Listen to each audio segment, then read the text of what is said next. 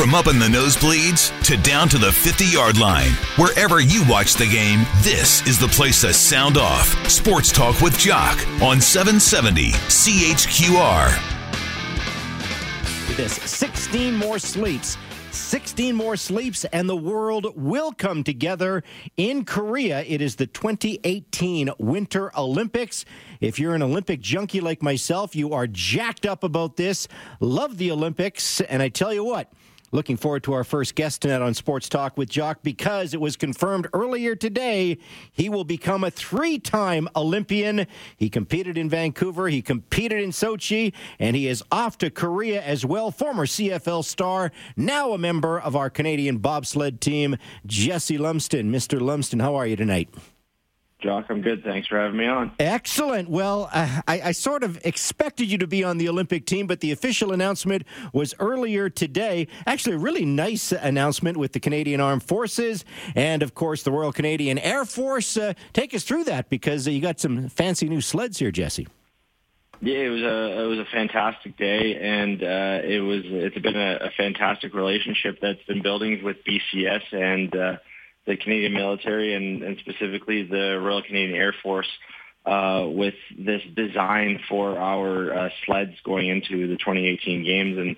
And we are taking the model and with the help of some designers, graphic designers, we're taking the model of the CF-18 150 jet and essentially wrapping it onto our bobsleds, which looks it's so fantastic. It really is great, and hats off to Chris Dornan, our media attaché, who really has been the driving force behind this entire announcement and building and helping build this partnership as well. So it's been wonderful. I encourage our listeners to go online and take a look. You might see it in the newspaper tomorrow because they do look very, very sweet. Have you been in a CF-18 before?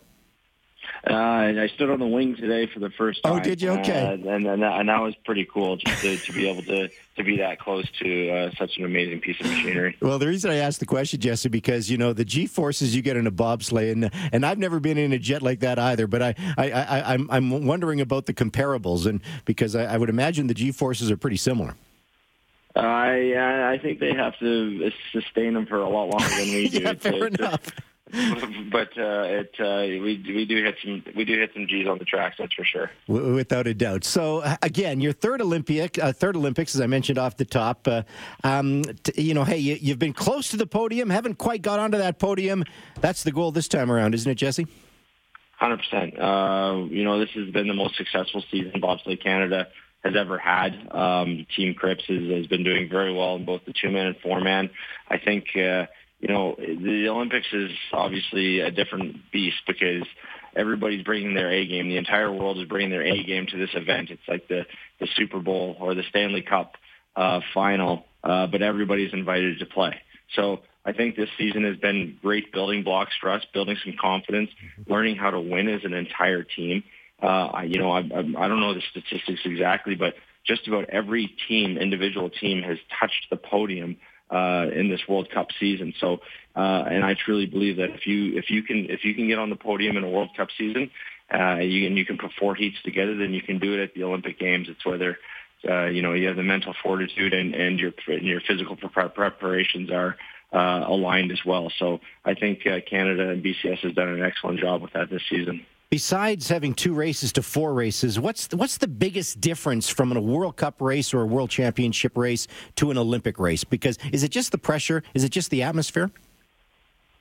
Both of those things. It's the Olympics happens once every 4 years. Everybody's watching. Team Cripps was the overall combined World Cup winners this year.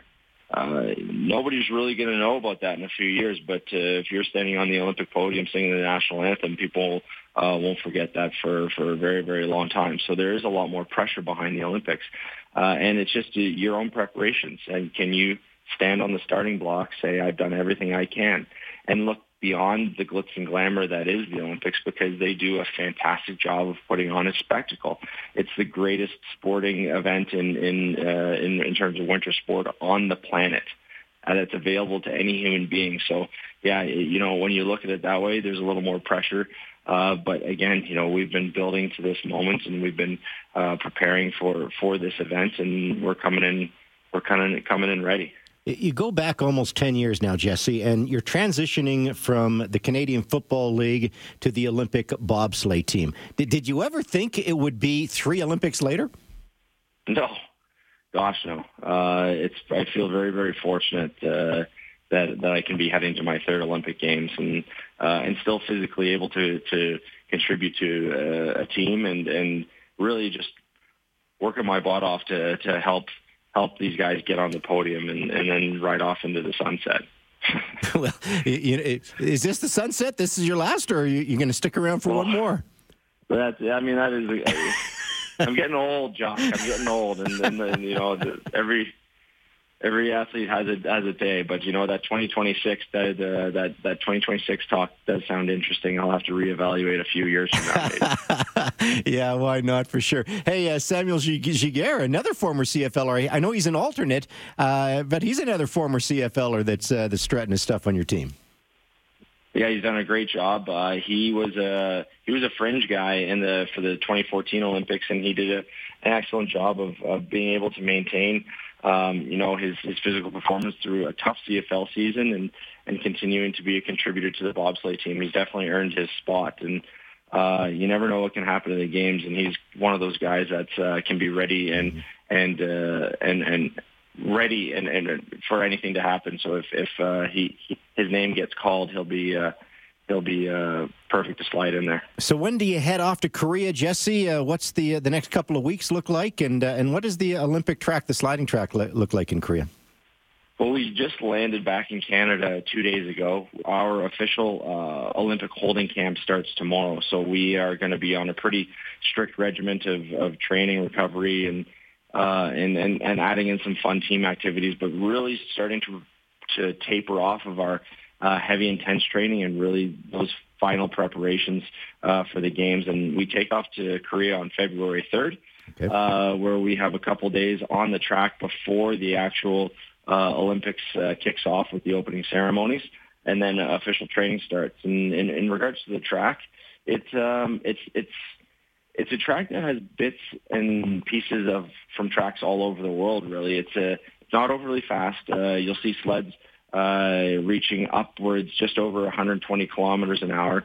It's a pretty steep start, and there's 2 very technical sections that is going to be very important for the pilots to dial in. One is corner 2, and the other is the chicanes. And if you are able to navigate those well, it doesn't guarantee that you're going to win it, but you can very much lose your opportunity to get on the podium there if you mess up those corners. So it will be exciting racing for sure. It's going to be very close starts and a very quick downtimes. Well, Jesse, I know it's going to be a busy 3 or 4 weeks for you. Thanks so much for spending a few minutes with us tonight. Really appreciate it. And again, congratulations on heading to your 3rd Olympics. Thanks, Chuck. Appreciate it. It was fun to chat. You betcha. Jesse Lumsden off to Korea.